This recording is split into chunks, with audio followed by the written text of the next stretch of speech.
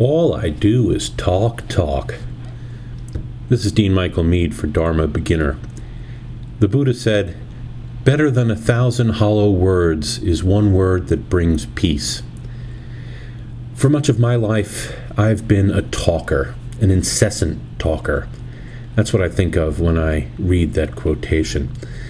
When I was a kid, my dad would say I suffered from verbal diarrhea. Okay, he was still saying it when I was an adult. It was an apt description, because I could talk a blue streak. I was often quite funny, occasionally squeezed in something meaningful. I could be very entertaining, but 99% of what I said might charitably be called babble, and that might be a generous estimate of the worth of what I had to say most of the time. It has taken me a long time to learn judiciousness when it comes to speaking. Truthfully, I'm still learning. The process has moved along in stages, learning first to choose my words with care, to say much with few words. Then learning that silence can speak volumes and is often preferable to speaking.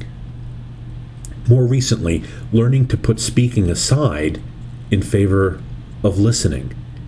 And I mean really listening, paying attention to the person speaking, being present for them and mindful of their words and their non-words, the things they're not saying.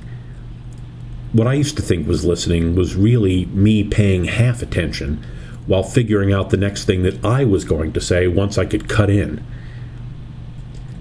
I think that what the Buddha called right speech sometimes is best put into practice as no speech. I think that "I'm here for you, my friend," or "Go on, I'm listening," and then being silent is far preferable to any advice I might conjure up on a moment's notice. Saying nothing sometimes says everything. Namaste, my friends. Peace be with you.